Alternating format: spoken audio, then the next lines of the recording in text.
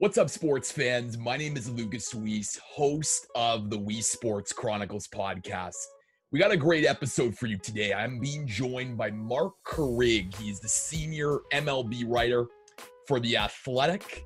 In this episode, we chat with Mark about his journey into sports media, covering the Baltimore Orioles, New York Mets, and New York Yankees, the challenges of covering a big market versus a small market, as well as his transition over to The Athletic, covering baseball on the league-wide level.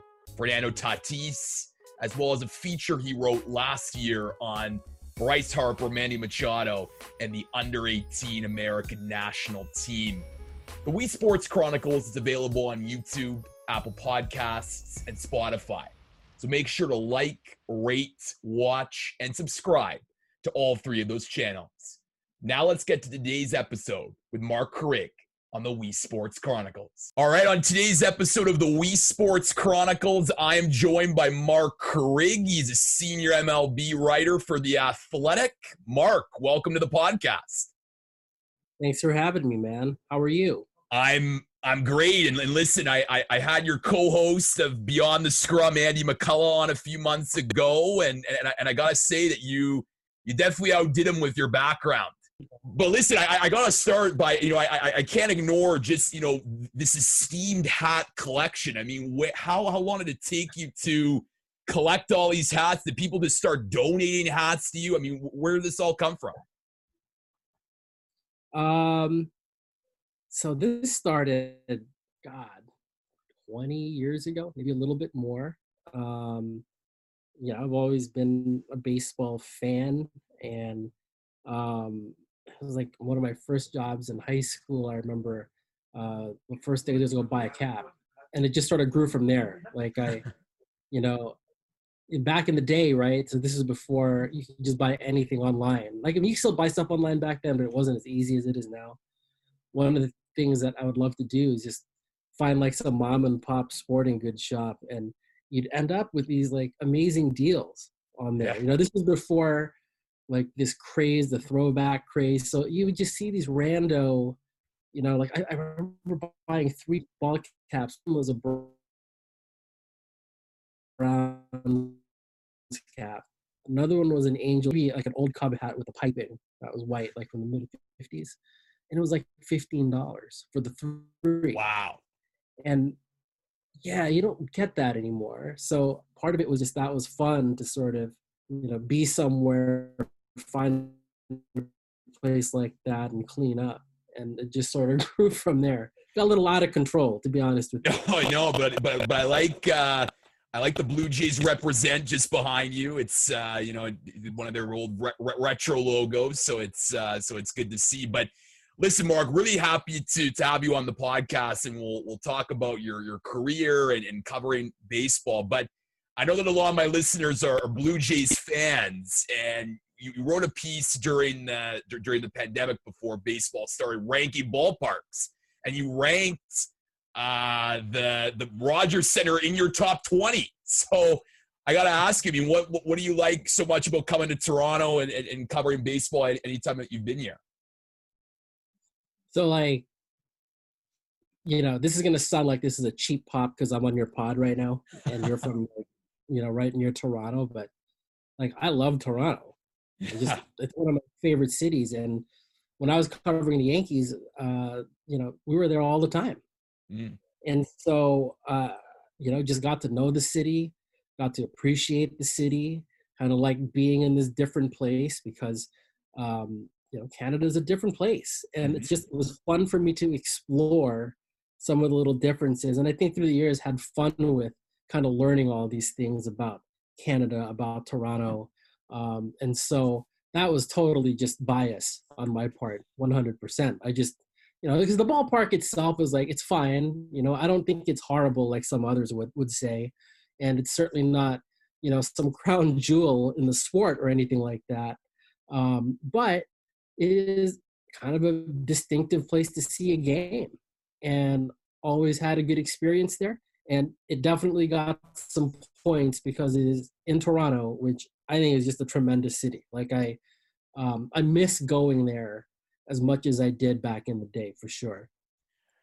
No doubt. And Torontonians certainly like to complain about the Rogers Center. Like, and there are certainly facets of the park that you can definitely complain about compared to some of the crown jewels in the States. But I will say this, like, come playoff time, like when the dome is closed and the Rogers Center is filled to the brim. I know we've only made the playoffs twice in the last decade, but like it was exciting and the place is raucous and Canadians love their baseball, certainly with back-to-back World Series championships in 92 and 93. Yeah, and I mean the franchise has history. I love that. I love that the fans who are hardcore about the Blue Jays, like they get pissed when they're not good. No, I know, and they don't show up to the ballpark. Yeah, and like I love that, like they're so, you know, there's that stupid stereotype, oh, the Canadians are so nice and whatever, and Canadians are nice, and like there's truth to that. But I also think they're clearly, especially in Toronto, there's some great sports fans up there, right? We saw with the Raptors, obviously, more recently. You mentioned the Blue Jays and all the winning they did back in the day. I remember those teams really, really, really well. Like that was sort of like my wheelhouse of you know, just being a fan and being really into it. And I loved watching those teams. Like they were just a bunch of great players, you know, brought together at the right time. And they were scary good, man. Those two title teams were scary, scary good. And, you know, I can see, you know, like when I think about it, I can see those guys playing, you know, like Dave Steve and Jim Key, you know, like Alomar, I'll be on and on. You know, I mean, Tom Hankey's big old glasses. Yeah, I know for sure. Yeah, like just these random memories of these really good ball players, obviously Carter and all that. So, you know, Ricky had done his stint up there. Like, I mean, they just, you know, Pat Gillick and what they did bringing those guys together is just pretty remarkable. Yeah, I mean, I was born well before you know 92, 93, so or after 92, 93, I should say. So I could always see the highlights, and so I'm more used to the 2015-16 Jays of Josh Donaldson and Bautista, which was given how like just the Jays had playoff success. It was just so exciting for them to finally be able to do it. And I talked with Andy on that episode, and Andy was saying like that Jays Royals ALCS in 2015 was some of the best that he covered, and it was great for baseball back when things were normal. Yeah, I miss that. So maybe we'll go there, Mark, because obviously this is, you know, crazy year, crazy tumultuous negotiations leading up to the start of the baseball season. But now that you're, you know, a few weeks into covering the sport again, what are the challenges of covering it now compared to, let's say, a year ago, especially in your role as a national writer where you're covering the league as a whole? Yeah. You know what, Lucas, it's hard to compare because they're so totally different, obviously. So I'm going to say it's harder just because I've never had to do this before, obviously.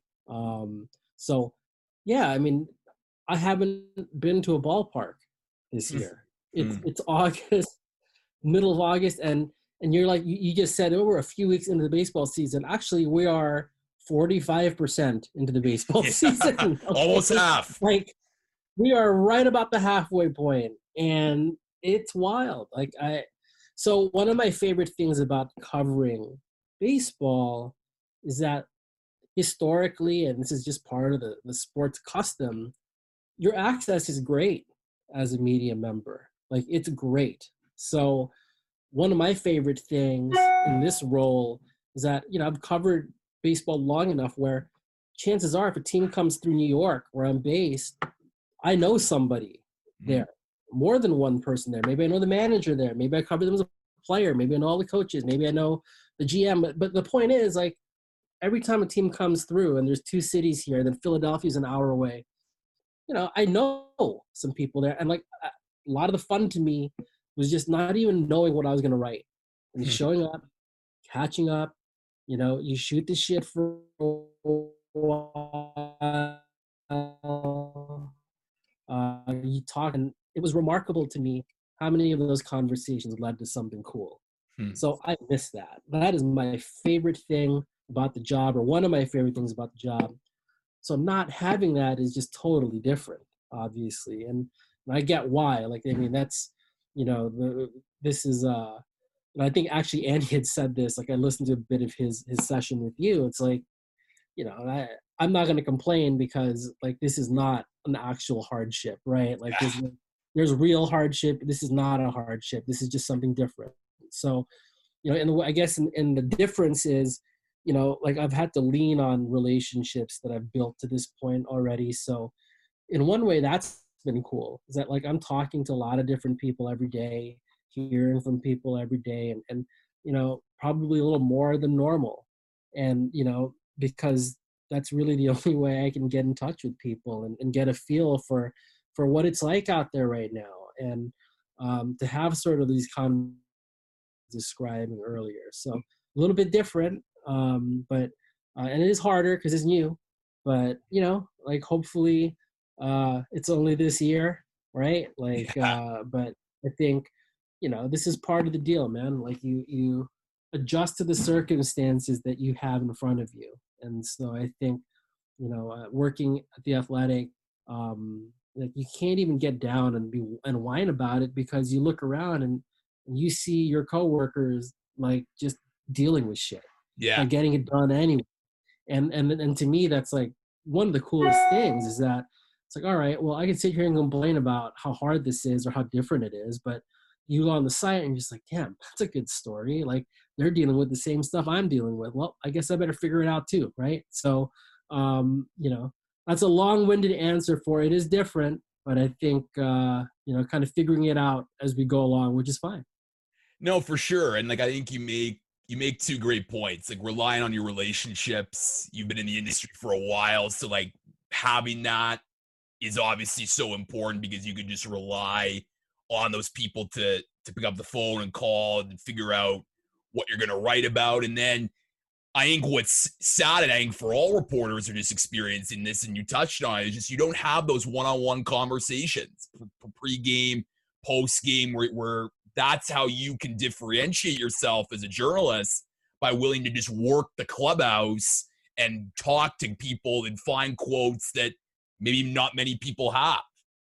Yeah, for sure. Like, I mean, I'll be honest with you. Like, I don't even do it for quotes per se. You know what I mean? Like, Yeah. I'll tell you what it is. It's like, I'm just curious. Mm-hmm. Hey, there's someone I know who thinks about things. Let me ask him. Hmm. And so, like, I guess on paper, right, we're journalists. Of course. Someone told me this a long time ago, and it is so true, and it is like one of my favorite things that I've ever heard about this job.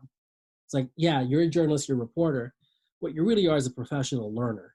Hmm. That's what you are. And every time I go into the clubhouse is a shot for me to go learn something Hmm. about this thing that we all watch and appreciate and love, but you're never going to know everything. So like even this morning, I'm working on a piece about guys getting hit by pitch. All Hmm. right. Like the rate is so much higher than it's been, and it's already been going up. But this season, it is way up. And so I don't know why that is. I have no idea why. I can guess at why that is, but I don't know. And I suspect I'm not going to find a smoking gun answer because that's baseball, right? Like there isn't many smoking gun answers. And if there were, it wouldn't be nearly as cool a game, right? So the fun of it is exploring, hey, why could that be? And then thinking to yourself, like, who are some people that would think about this with me? And then, so somebody today I checked with, and they said like 3 or 4 things that I just hadn't even thought of. And I've been looking at this for a week, all right? Just bam, sent the text, bam, bam, bam.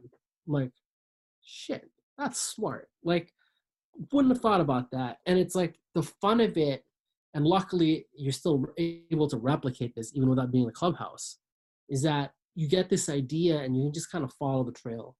And in the process, you're talking to people that you like, that you respect, that respect you, hopefully, that you guys have had some kind of rapport in the past, like and it ultimately just comes back to exploring this really interesting thing together. That is fun. And luckily, been able to sort of find a way to keep that even without the normal access. Mark, entering this season, what's something that has surprised you in watching the game, reporting on the game, that you didn't anticipate coming in? It could be a player, it could be a team, it could be a trend. What surprised you that's pleasantly surprised you about what we've seen thus far?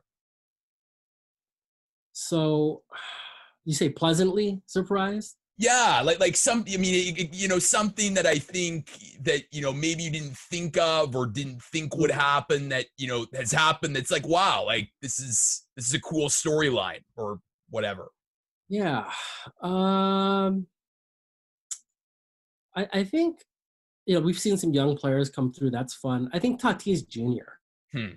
Like the just sort of and so your question is didn't see coming. So like I think people know that this is a great ball player. So saw that coming. What I didn't see coming was how quickly he just sort of like jumped onto the consciousness of sports, not just baseball.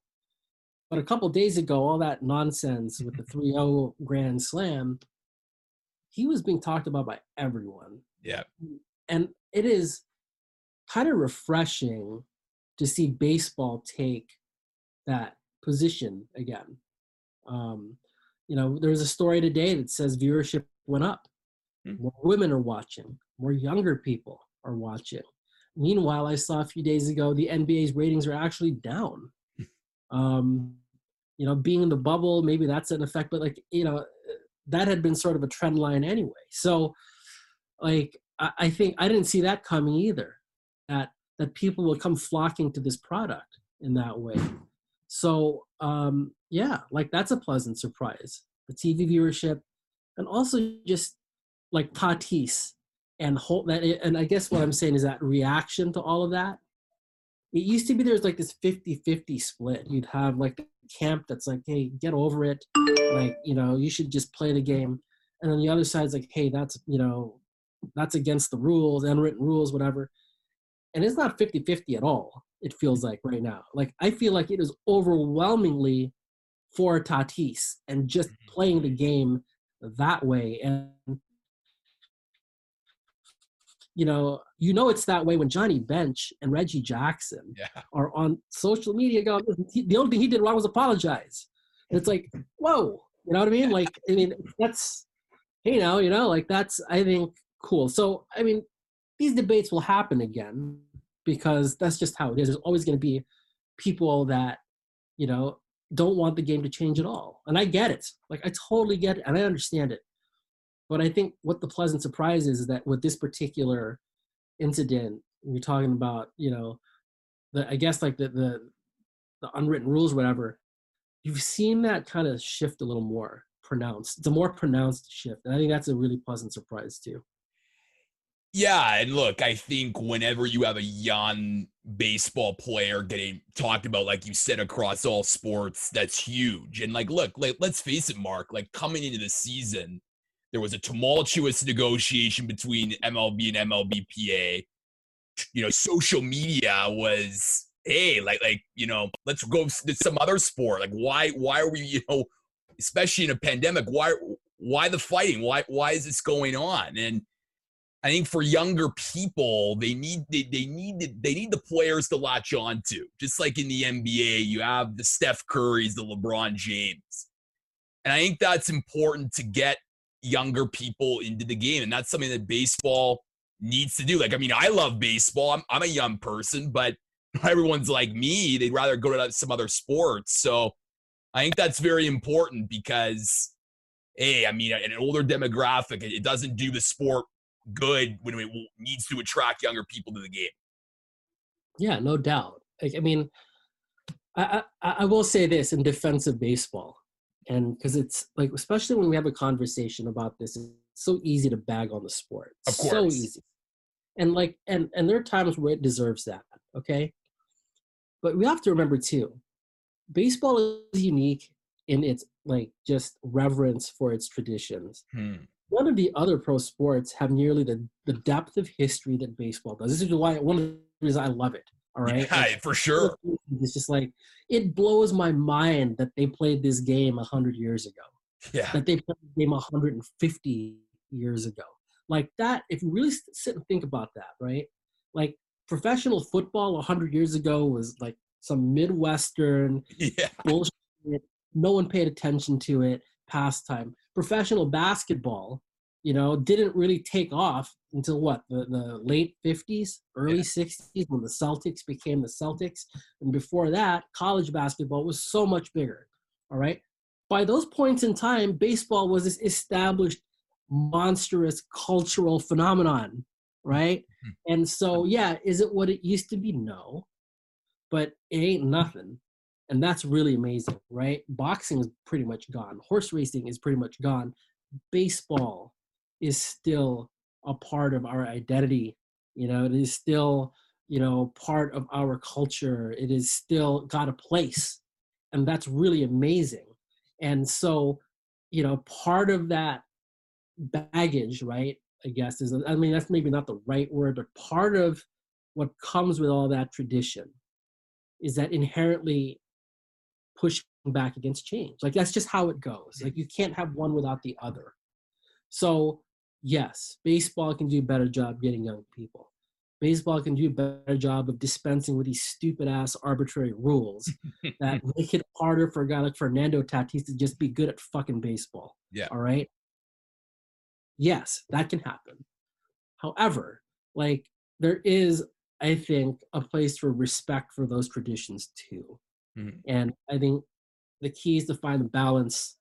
The key is to take the good part of that and dispense with the shitty parts of that. And I don't think it's that hard. I just think it takes time. And to get back to the last question, the thing that was great about this Tatis incident, it tells me that, yeah, it's never going to go away, but at least there's been forward progress made on that front. And that's a good thing. Shifting gears now and talking about your career and you've had, a real accomplished career in sports media covering the game. I'm just curious, Mark, when you first started, at the Washington Post covering, the Orioles, how important were those experiences as a young person covering, a big league team for you going forward in covering the sports that you do now? You know what? I'll even go backwards. Okay. Okay. Like, I think the most important part of my career, like that part of my being like breaking in, right? Mm-hmm. Covering high school sports. Yeah.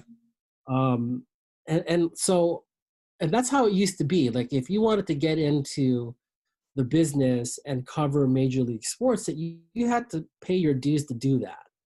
Like you didn't just graduate from college and end up covering, the Baltimore Orioles for the Washington Post. Like that, you know what I mean? Like that didn't happen. Like what you did was you did internships, you worked at a smaller place. And so in my case, like I worked at my hometown paper, like all the whole time I was going through school. And, a lot of that was covering high school football and high school basketball and track meets and stuff that I had no interest in covering, frankly. But there's a couple things that happened during that time that were really important. And one of them was I made a shitload of mistakes. A lot. I made a lot of mistakes. I did a lot of learning. I asked a lot of bad questions. I asked a lot of no-feel questions. I did, I missed deadlines. The first high school assignment I covered, like I was just finishing the box score and I hit delete on accident, left myself 3 minutes to write a story. Like it was a nightmare, an absolute nightmare. Well, you know what? I got to make all those mistakes in a place that let me make those mistakes and let me get better, where I was learning something every day without the pressure of doing it at a level where there's a lot of fans that are depending on you to get it right and to do it well. And like high school sports is just so much smaller. Like it's still important, right? Like your communities that read that coverage, it's important to them, but it doesn't have the same scale. And I think as a young journalist, that was so invaluable. So by the time I got to Washington, I mean, I'm not saying I was a finished product because I wasn't. Like learning how to cover a baseball team is totally different, but there was a lot of mistakes I had made that were out of my system already. Like I knew how to hit a deadline. I knew how to ask a question. I knew how to deal with people who weren't like ready to talk to you. Yeah. You know what I mean? Like Mm. you learn all of that. Like I remember, getting into it was like this high school football coach that like was insistent that I messed up the stats, and like I remember double checking, triple checking, like, no, you're wrong. All right. But like having that kind of interaction and having that kind of conflict without it being some major league manager screaming and yelling at you when there's cameras on and a bunch of other reporters there, like learning how to handle that stuff without that kind of attention, I feel like it was a huge, huge deal. So yeah, like I learned a lot early in my career covering the Orioles and all that, like no doubt. But honestly, and what I really learned and what I think was invaluable was like all those smaller assignments. I'd covered college sports before that, same thing. You are learning these things, but it's not nearly the same scale as covering, the Orioles or the Yankees or the Mets, where, it is like a daily grind and the pressure is there and it's a really high bar, and as it should be, right? Like people care about those teams. So, but being able to make my mistakes and do some learning before that, I think that's what was a big deal. Before even covering a major league game, was basically having to go do high school sports, keep your own stats, deal with all these personalities, get it all right, hit a deadline, all that stuff, like invaluable. That's a great answer, and I think there's two parts that I really like. I think admitting now that like you did make mistakes, because I feel like a lot of young journalists, they come in and they're just, they're cocky, they're a bit arrogant. They feel like, okay, I'm going to take on the world. Let's go. And look, it's fine to have big aspirations, but I do think that you need to start somewhere where you can make those mistakes at different beats, high school sports and college sports in your case.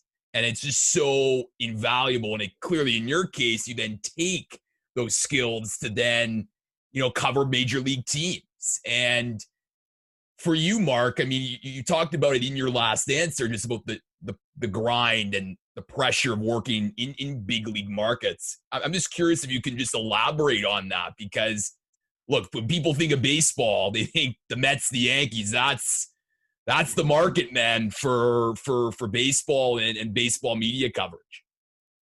Yeah, like, well, so I'll back up for 1 second before we move forward. Yeah. I make mistakes, man. Like I make mistakes all the time. Like that actually bothers me. This idea that there's like this end period. Well, you don't make mistakes anymore. You're this person. Well, no, that's not true. Like I make mistakes all the time. I'm learning new shit all the time. Like I'm professional learner. Professional learner. Yeah, like really true. Like, you know what I did? I did something really stupid last week, 2 weeks ago. I was working on a story and like I'd come across like this anecdote and, I'd heard it from a couple people that I trust and it was awesome. Like so awesome that I wanted to lead with it. Story runs, it was up for like an hour, but I woke up the next morning and I had this nagging feeling like, I had plenty of, I had it from people I trusted. It was more than like, I mean, I had enough to run it, but I was still like, I wake up and it's like, God, that just doesn't feel right. It's too good to be true. I checked with like 3 more people just so I could like, and like the first one's like, yeah, I don't think that happened. I'm like, oh no. Next one's like, yeah, that definitely didn't happen. Oh no. All right. So whatever, fixed it, put a note on there. Like it didn't like ruin the story, but like it had to be fixed. That was 2 weeks ago. And it's like, so I think what scares me is that it's very easy to be like, oh, I got it, I'm covered. Because I could have just been like, oh, I'm covered, I'm fine. Yeah. But like the second you start doing that, that's when bad things happen. That's when like you have to know when you made a mistake. And I made a mistake. I should have listened to myself. I should have like made those calls before it ran. Okay, like, and they teach you that, and I know that. Didn't do it that last time, and almost, I mean, really, that could have been bad. Because then what happens if I don't fix that? If I don't like make that call in the morning when I'm like, this still doesn't feel right. Now like someone asked the managers, oh, that never happened. Like, how embarrassing is that? All right. But like, it shouldn't have been run to begin with. And that was a horrible mistake. And no one noticed it. Like, I mean, there's a note that says it happened, but no one really, it wasn't like I got crushed for it or whatever, but I know it. Yeah. Okay. I know it. And it's like, lesson learned again. Yeah. So my point is, man, like you don't stop. Like if you've got this figured out, then you're deluding yourself. Yeah. I mean, I- and like that's not an exaggeration. Like I learned something about how to do this better pretty much every day, Hmm. whether it's just a workflow thing or how to ask a question or whomever or whatever. Like you should always sort of be in the mode to be that way. It's not oh, this is when I made all my mistakes and here's a finished product. I don't know. For me, there's no such thing. Like I wish I could say, on January 1, 2019, that was the last day I made mistakes. Yeah. I wish I could say that, right? Yeah. Like, but it's not.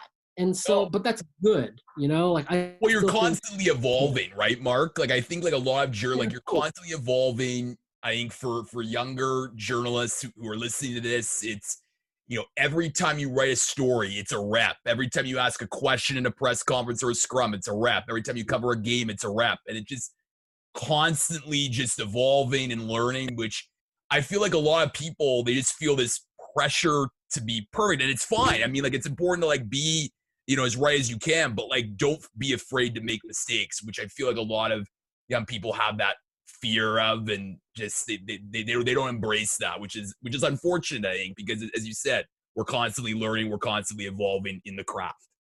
Like I'm sorry to get off track here. No, of course, it's fine. I mean, reps is such a great way to look at it.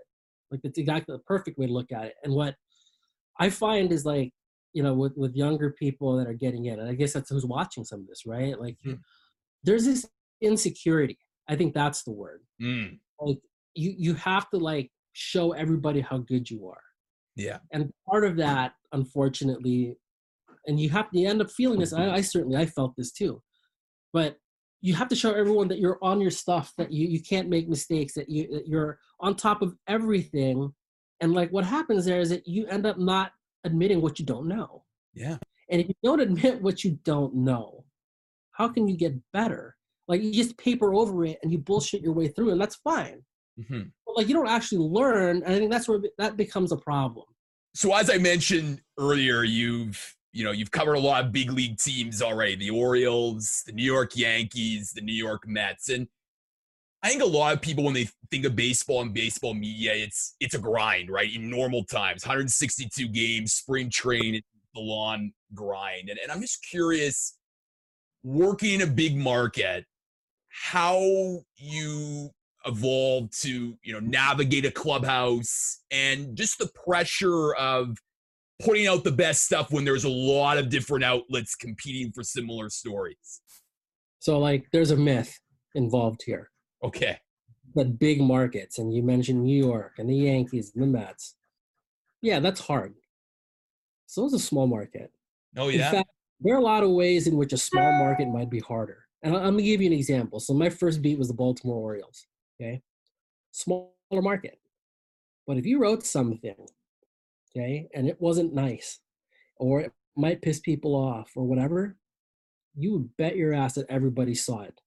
So you'd walk in that room the next day, and because there's only a couple people to read, they all knew who was saying what, okay? And you had to be ready to take it, whatever it was. Like, first of all, if you can't sit there and face up to it and take it, then you shouldn't write it. Yeah. Okay? So, but in a small market, that impact is much higher.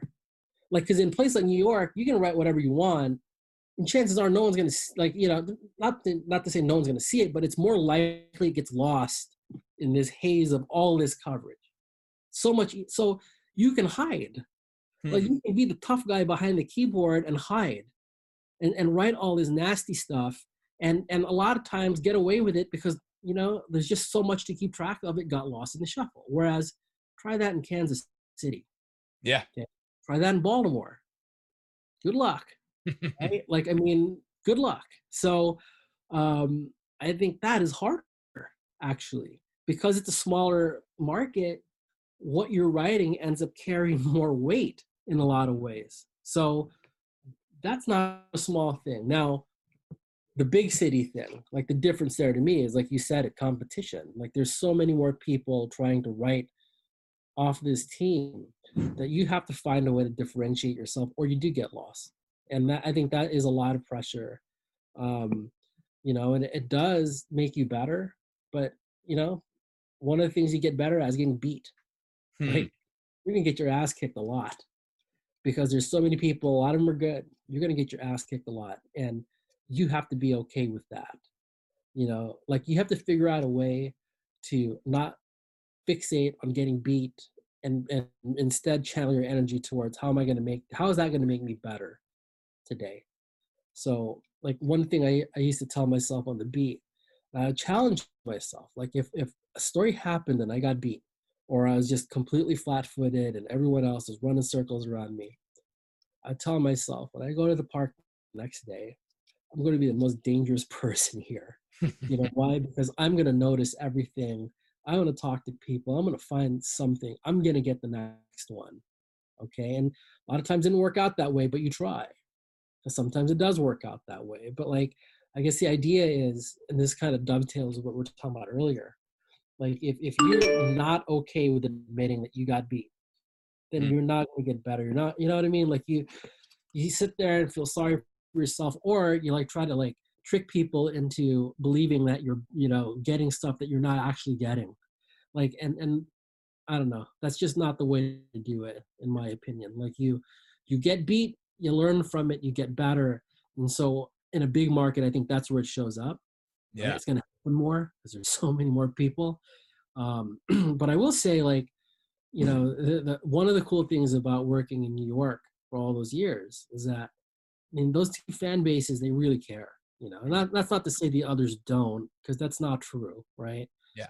But there's a certain intensity here because it is a part of just, like, the identity, right? Like, if you're from New York, you care about sports. It's such a huge sports town, and who you root for is a part of your identity. Well, that's a big deal for people, and that's the thing I never forgot. I never forgot that. Like, you're working for those people. They can't be in the clubhouse, but you can. So, like, you have to remember that. Like, I'm having a bunch of stuff done at the house right now. Like, and this is cutting room floor stuff, guys. But, like, Lucas has been very patient today because I've had, like, a leaky pipe turn into just an absolute shit show in the kitchen. So now there's a mold guy in there. There's, like, I mean, it's just all messed up.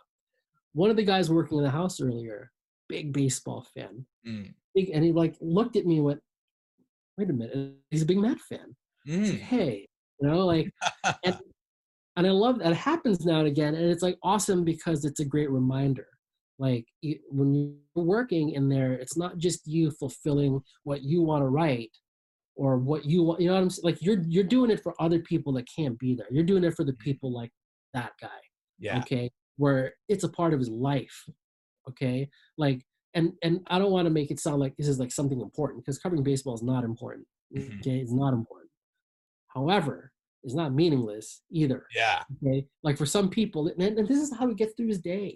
Like, Yeah. guy busts his ass all day long. He's working. Like, a lot of people work all day long. This is your distraction. Like, reading you is, like, to me, that was, like, such an honor to be a part of somebody's distraction. Yeah. Like, and I didn't take it. That I did not take lightly. Like, I don't take myself very seriously, Yeah. but I take that seriously, because if you're going to give me the time, then I'm going to work my ass off for you. I'm going to try for you. Like, I'm going to try to find something that's going to make you more informed about your team.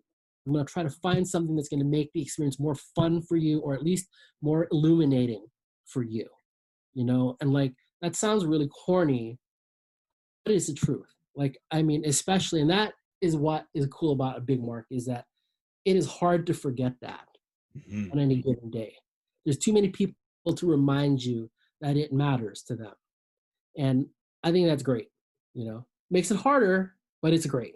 No, that's a great anecdote. And, like, even in your time before the Athletic covering the New York teams, I mean, you had the Yankees win the World Series in 2009. You had the Mets make the World Series in 2015. And I'm just curious for you, Mark, when you get to cover the World Series, the Fall Classic, where all baseball media are there, how do you find the stories that no one else does without revealing all the state secrets? Because, again, it's sort of like, it goes back to, like, the big market where everyone's there, and this is baseball's defining event, and you got to produce the best content.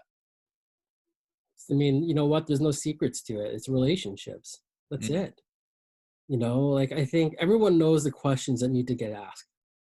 You know what I mean? Like Yeah. everyone knows what you, but not everybody has a person to ask them of.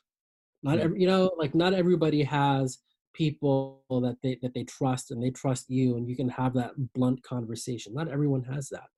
Like I'll give you an example. Like do you remember the 2015 World Series? Kansas City, New York. Okay, so Kansas City, New York, and Syndergaard had that thing where he Yeah. throws at oh God, leadoff guy, like good player. Name escapes me now, but like it becomes a thing, right? So I'm in the dugout right after they're finished working out, and Syndergaard comes jogging by. Hmm. If he doesn't know me at all, we have no relationship, and I try to stop him, he's gonna run right by. That's how this works. Yeah. You know, I cover the team every day. I've dealt with him, have a relationship of some kind, right? So when I'm like, hey, I gotta ask you something, he stops. Okay. So and then he says something hilarious. You know, if they got a problem with that, they can meet me 60 feet 6 inches from the, you know, from home plate, right? Like, sweet, you know, like I think there's only like 2 or 3 of us standing there at the time. So there you go, right? Like that's like an example of like there's no secret here. I think everyone wants to ask him what was going through his head when they fired back at him, throwing at people or whatever. Um, and so like that's not like a secret to ask that question, but it's like, is he gonna stop for you? Is he gonna like answer your question? Well, sometimes not, right? And that's the benefit of I was on the beat, I was there every day, as a familiar face, right? So it's gonna stop. Like, and a lot of times they don't. So that's all it is, man. Like you are just leaning on the people that you've gotten to know and trust over that period of time. And that's how it ends up happening a lot of the time. So you're now at The Athletic as a senior writer, and I'm just curious because you worked in newspapers before The Athletic. Did you sort of see that things in the newspaper weren't as they once were, and that The Athletic as a digital operation allowed you to have more freedom to write longer, more in-depth stories compared to, let's say, the newspaper, which is often bogged down by word count, etc.? Yeah, like I mean, well, first of all, like I love newspapers. I will always love newspapers. Yeah. Always. Like that. Like I think I get frustrated with newspapers sometimes because I know what they can be. Hmm. Having grown up and you know in the Bay Area, there was 2 San Francisco newspapers. We had an Oakland newspaper and a paper in my part of the East Bay. We had a paper in San Jose, and I read a lot of them. Okay, and I think a good newspaper is, to me, such a huge community asset. Like it's not just some business entity. I think a great local newspaper is just as good as having great schools in your town. Like I think it is that important. Okay, to watch what has happened with them in the last 20 years is truly heartbreaking. And I think by the time I'd gotten to this point in my career, having worked in newspapers for so long, like there was this nagging feeling always, the feeling like we're getting further away from what makes them great. And that's bigger. Those are bigger factors than individual actors in the newsroom or whatever, right? Like it's how people consume their news, the evolution of the news cycle. It's like every break went against newspapers. So it is harder to be a good newspaper now. So coming to The Athletic, and so that all said, right? Mm-hmm. All I knew, like, I mean, I'd only worked at newspapers until I came here. And so it felt like a risk. And that sounds so weird to say because, newspapers are having a tough time too.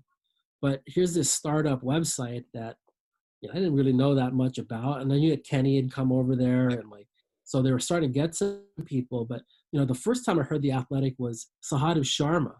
Yeah. In Chicago. Mets had come to town. So I knew Sahadev a little bit. I saw him, like he'd been at Prospectus, and like that's how I'd gotten to know him. And I'm like, hey man, it's normal catch up, right? How you been? Oh, I just started this new website. It's called The Athletic. It's a subscription place. I'm like, oh, that's great. Oh, oh, like, so I'm thinking like, oh man, that's, that doesn't sound like that's like a high probability to succeed. So then the next time I heard about it, or it came up, was like, hey, we're looking for, we're going to start a New York site. Are you interested? Like, so, but yeah, all I had known again to that point was newspapers. But, yeah, I think you'd mentioned it, right? Like, it's an opportunity to do things without the constraints of a newspaper, like the daily.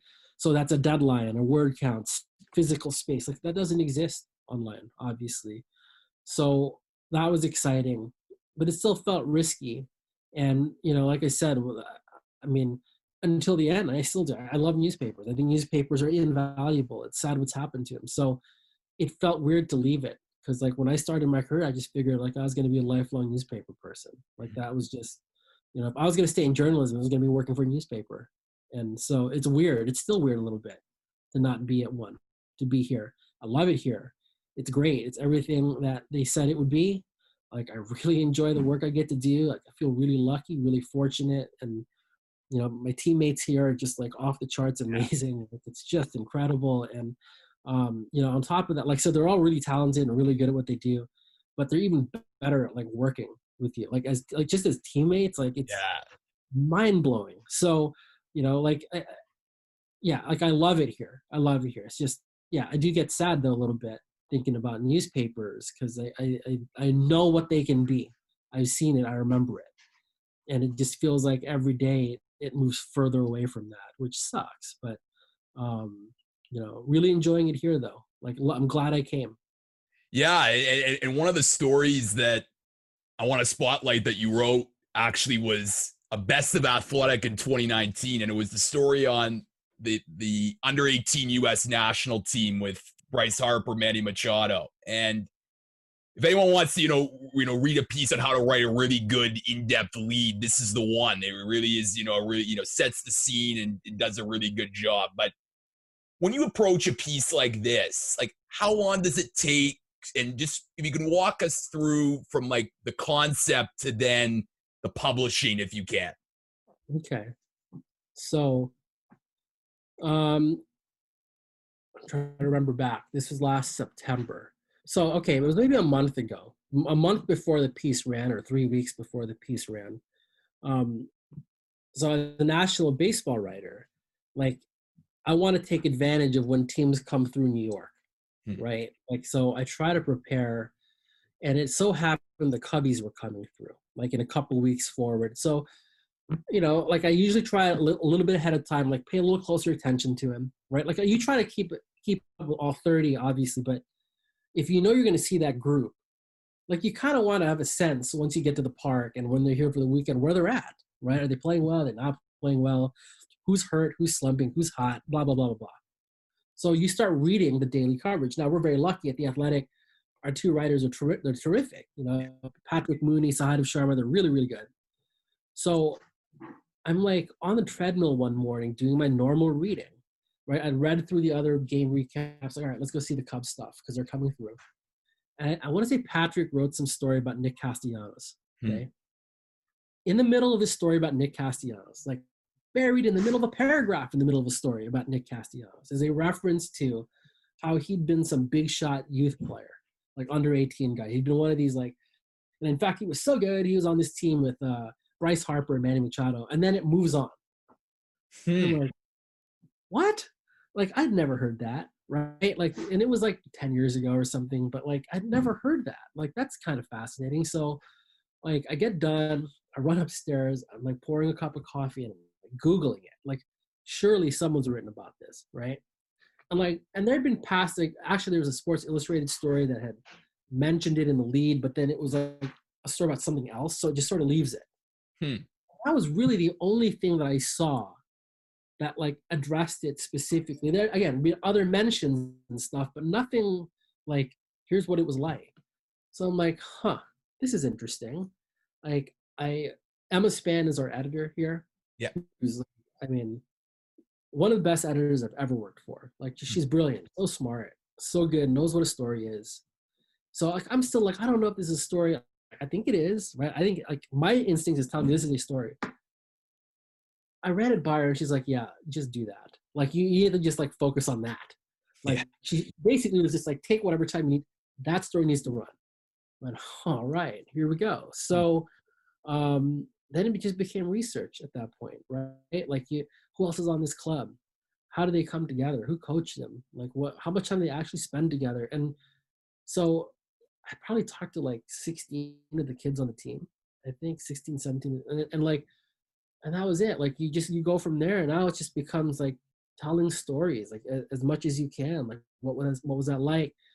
Create a picture for me. Like what do you remember feeling? And like, and also remember they're kids at that point. They're like grown men, so they have a different perspective on it. You have to keep that in mind. I got lucky that there were a couple people that were, one guy in particular who lived close by. So I actually was able to meet him for lunch and spent like an hour and a half just like talking about this stuff. And a lot of them were like that, where they're, happy to talk about it, right? So now the Cubs come, Castellanos is there. So now I'm asking him about this, and like he's great. Like he's, go to Philly and Bryce. I talked to Harper and normally they give you a certain time in a clubhouse, right? Like it's 3 o'clock to 4, whatever it is. 4 o'clock rolls around and we're still talking. He just keeps going. Like they had to shut the doors on us to like for us to like stop. And It's like, so there's a luck factor involved too. It's just, Bryce happens to be really articulate. He's a good talker. And the topic like this, like he, couldn't wait because he enjoyed that time. Dennis Lin, who's our Padres writer, terrific work. Again, we talked about earlier, like why it's great to work here. I think your teammates are great. And like, so I'm like, hey, Dennis, like, I can't get on a plane to go to see Manny, obviously, and turn around that fast. But do you think you could pull him aside? And like, because he's Dennis and he's great, like, it was like, dude, no problem. I got you, So like, he's like leaning on a relationship. He's like, Manny was great, like, so you put all the pieces together, and that's how that lead came up, where these guys were sneaking out of the dorm and whatever. And it's like, just you piecemeal this, and like but like I wouldn't know what that meant, or to even ask that question of Bryce Harper had I not talked to like 10 guys before that was describing to me the setup, which is basically they're in like this town in Venezuela, and it's like kind of like a dangerous place in some ways, right? So that's what they were told.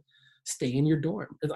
Actually, a lot of what they're doing now, right? With COVID-19, stay in the hotel while they're telling them as kids, and these two guys are hungry in the middle of the night, and like, screw it, let's go. So it's Manny Machado and Bryce Harper running around unsupervised in Barquisimeto, Venezuela, to go look for food on the street. Like, had to go over a wall, had to go past security. Like, I mean, it's crazy. And like, so yeah, like it. I guess like that, to me, the story resonated in a lot of ways. But like, not only because like it's those two guys, right?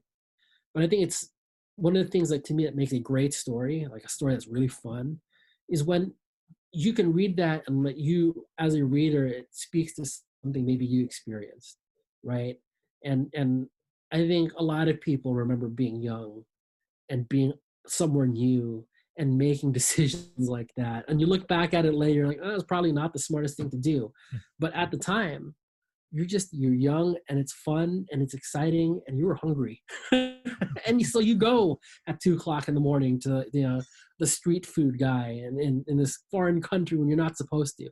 So, so that took like 3 weeks, like just doing all those interviews, whatever, waiting for the Cubs to come to town, getting down to Philly to talk to Harper. And like got lucky because those guys were great. And it was probably the most fun I had working on a story last year.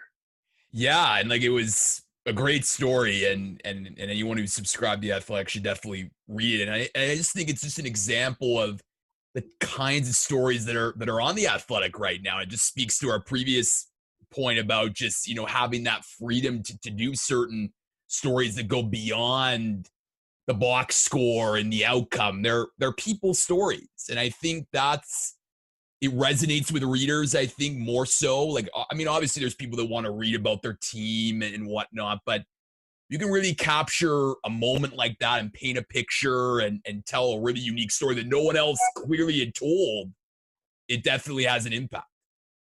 Yeah, no, I mean, it's one of the most fun things of the job for sure, is that, I guess that when I was on the beat, that was a frustrating part, that you'd run across something and know that you weren't going to have time to lean into it, right? Like let's say I was still on the beat and heard that, and like caught wind of that, and like saw that no one really written it, and like it would be the most frustrating feeling, because then I knew that either I would just have to work all the time for like 3 weeks straight to get it done, or like I would just have to be not as good at what I was doing every day, which sucks. Like you never want to do that.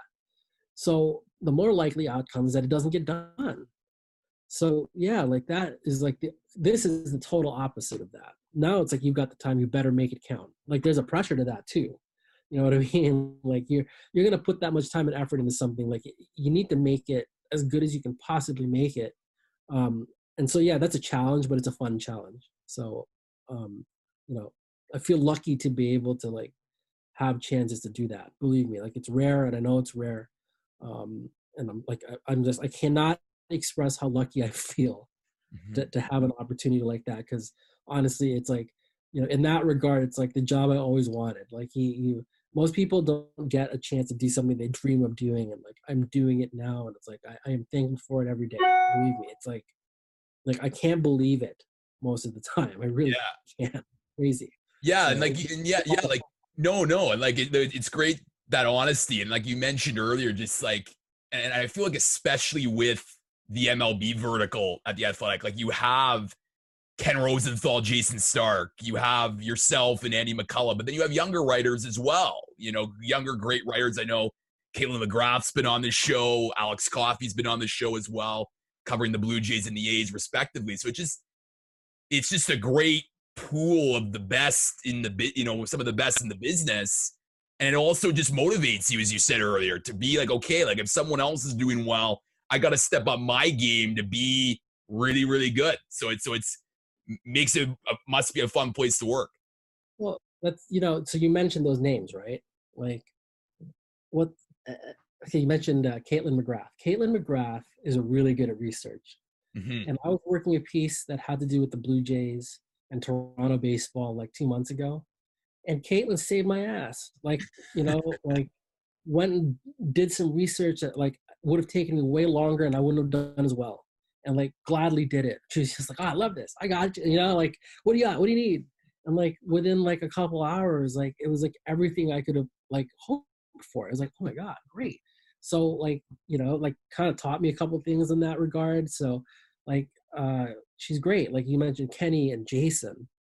Like that's like almost cheating to have like, like Of course. I have this problem with the story. Hey, what does Ken think? What does Jason think? Like, and the fact that like I shoot a text over to them and now we're on the phone and is like, I've got them. Yeah, that's stupid, right? Yeah. Like these people are so good, and it's like, and they've been so generous with what they know and with their time. Both of them. Andy I've known for so long. Like I mean, to be able to like write something and send it to someone like Andy and just be like, hey, is this like stupid or is this fine? And like know that you're gonna get an honest appraisal is invaluable. So yeah, we have, and it's like we have all these younger people that are like, early in their careers are really good, and it's like I feel like I learned so much from them. Like I was like texting with Lindsay Adler, our Yankees writer, about something like a couple weeks ago, and I was like, oh, I got this issue, I don't know how to work around it, and she's like, oh yeah, do this, this, and this. I'm like, whoa, like Youth, man, they have the answers. I mean, so like that's the thing. Like I don't know. Like I've never worked somewhere like that where there's so many people. Fabian the same way. Like I got Dennis Lin, Tolentino when he was covering the Rays. Like I mean, you would just talk to these people and you'd learn something from them. Alex Coffey is the same way. Like Alex Coffey and I will just geek out about something we read, and like hearing from her as to why something works is interesting. I learned something from that. I gained something from that. So yeah, like that part, like I've never experienced anything like that. I probably never will again.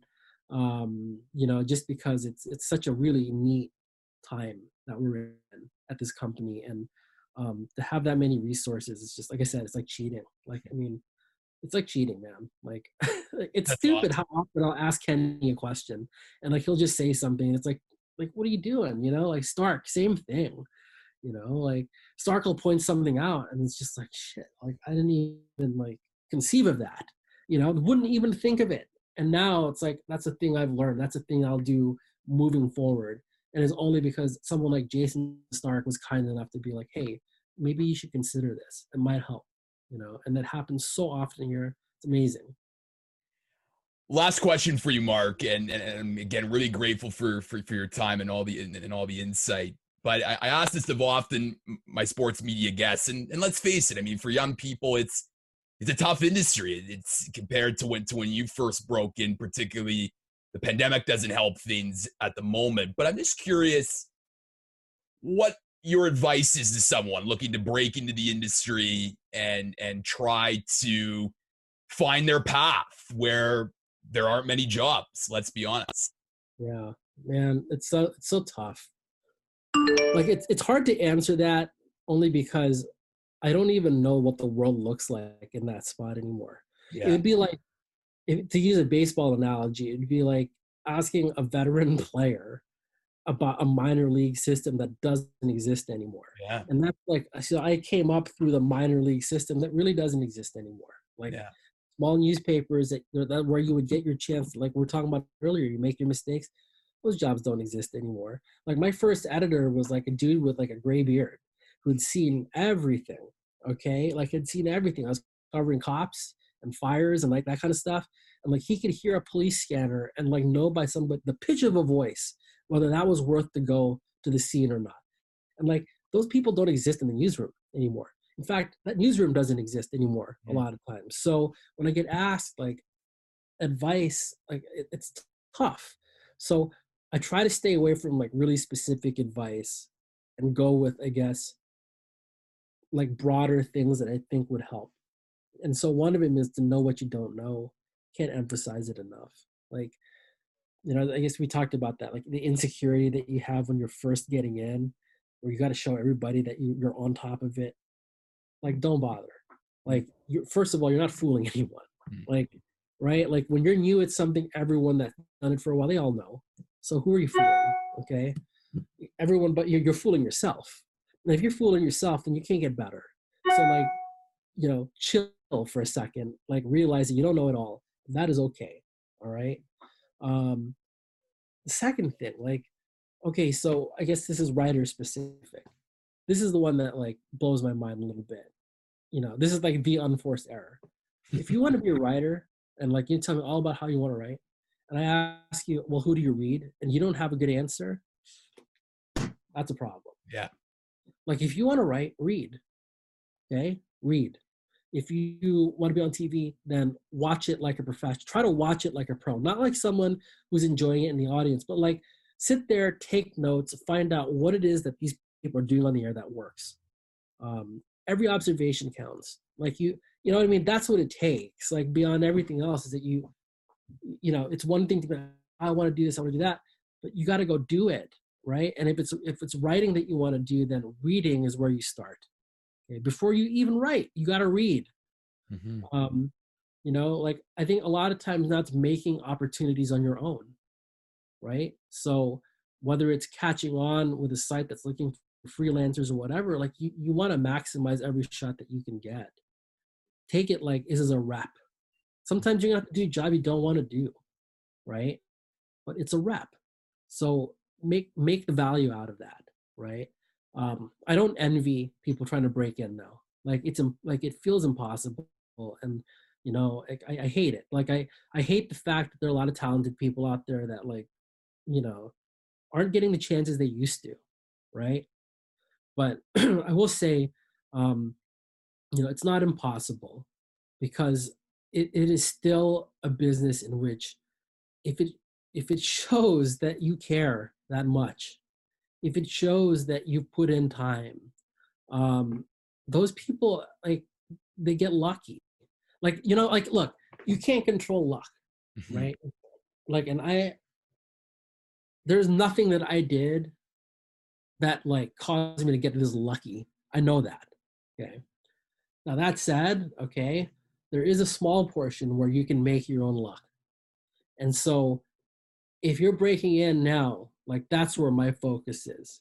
It's like, what are these things where I can kind of make my own luck?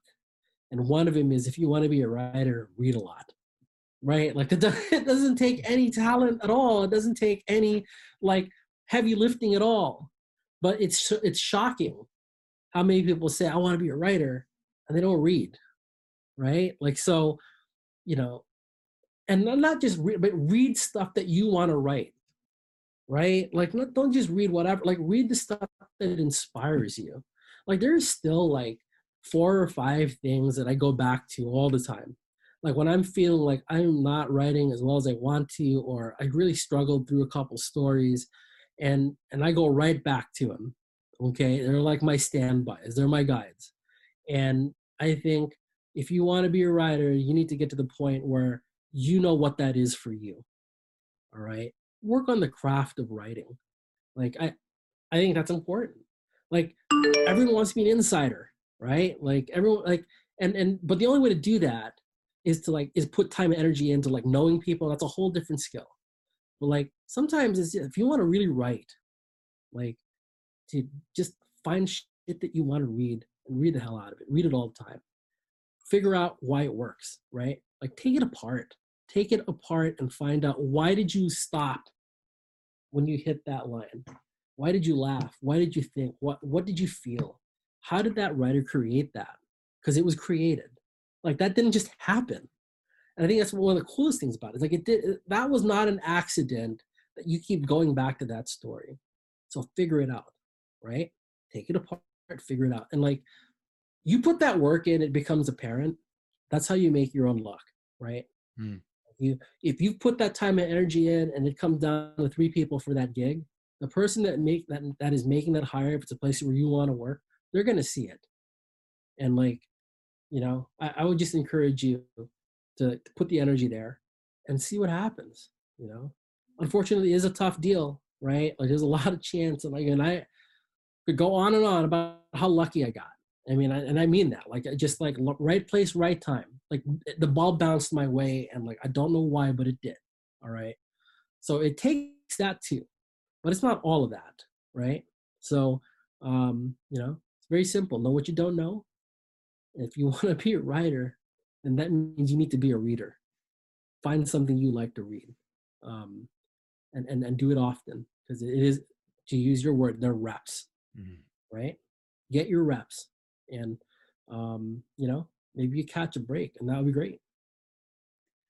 Mark Carrig, he is a senior MLB writer for The Athletic. With this episode was absolutely fantastic. Mark, thanks so much for joining me today on the Wii Sports Chronicles, and all the best to you for the rest of this MLB season.